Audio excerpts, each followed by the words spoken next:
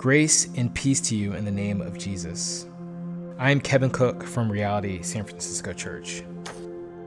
Today, we're reading and occasionally pausing to pray through 1 Timothy chapter 4. Feel free to pause this recording at any time if you'd like, to reflect longer, and of course, we encourage you to journal as you listen, if you're able.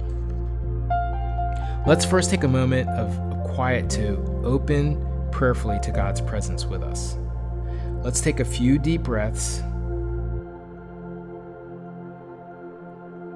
Be still.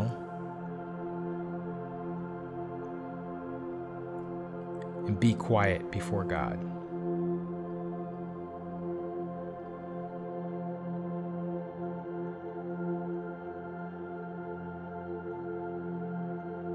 Now, let's read 1 Timothy chapter 4 together. And as I read, listen for one word or phrase that stands out to you. And this is 1 Timothy chapter 4. The Spirit clearly says that in later times some will abandon the faith and follow deceiving spirits and things taught by demons.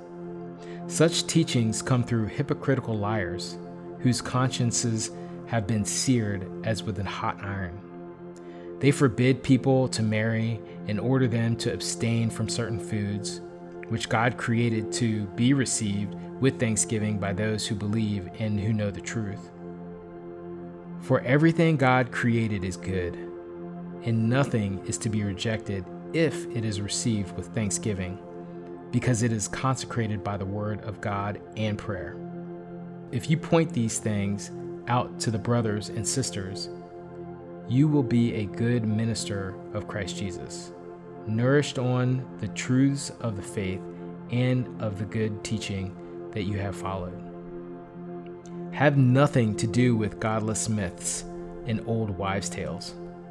Rather, train yourself to be godly. For physical training is of some value, but godliness has value for all things, holding promise for both the present life and the life to come. This is a trustworthy saying that deserves full acceptance. That is why we labor and strive, because we have put our hope in the living God, who is the Savior of all people, and especially of those who believe. Command and teach these things.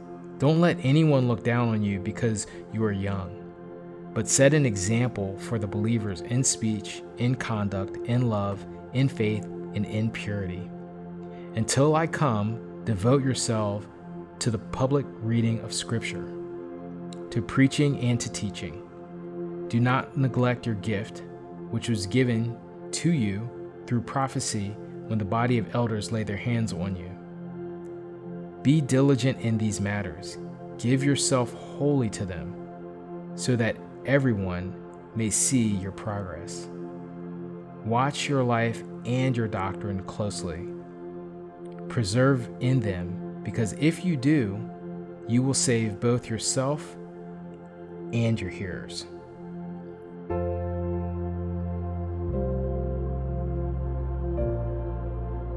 Now, taking the word or phrase that stood out to you, let it lead you into an encounter with Jesus as you prayerfully reflect. What do you think God is trying to reveal to you in this scripture? Pause, consider this with God, and write it down.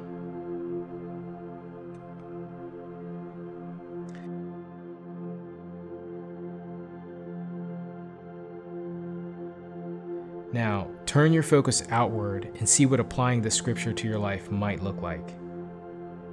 Consider prayerfully, what's one way this scripture might apply to your life today? Take a moment to consider and write down what you are hearing.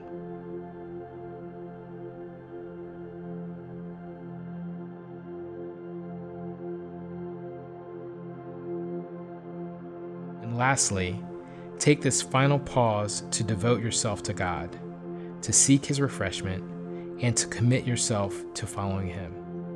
Offer your prayers to devote yourself to God today.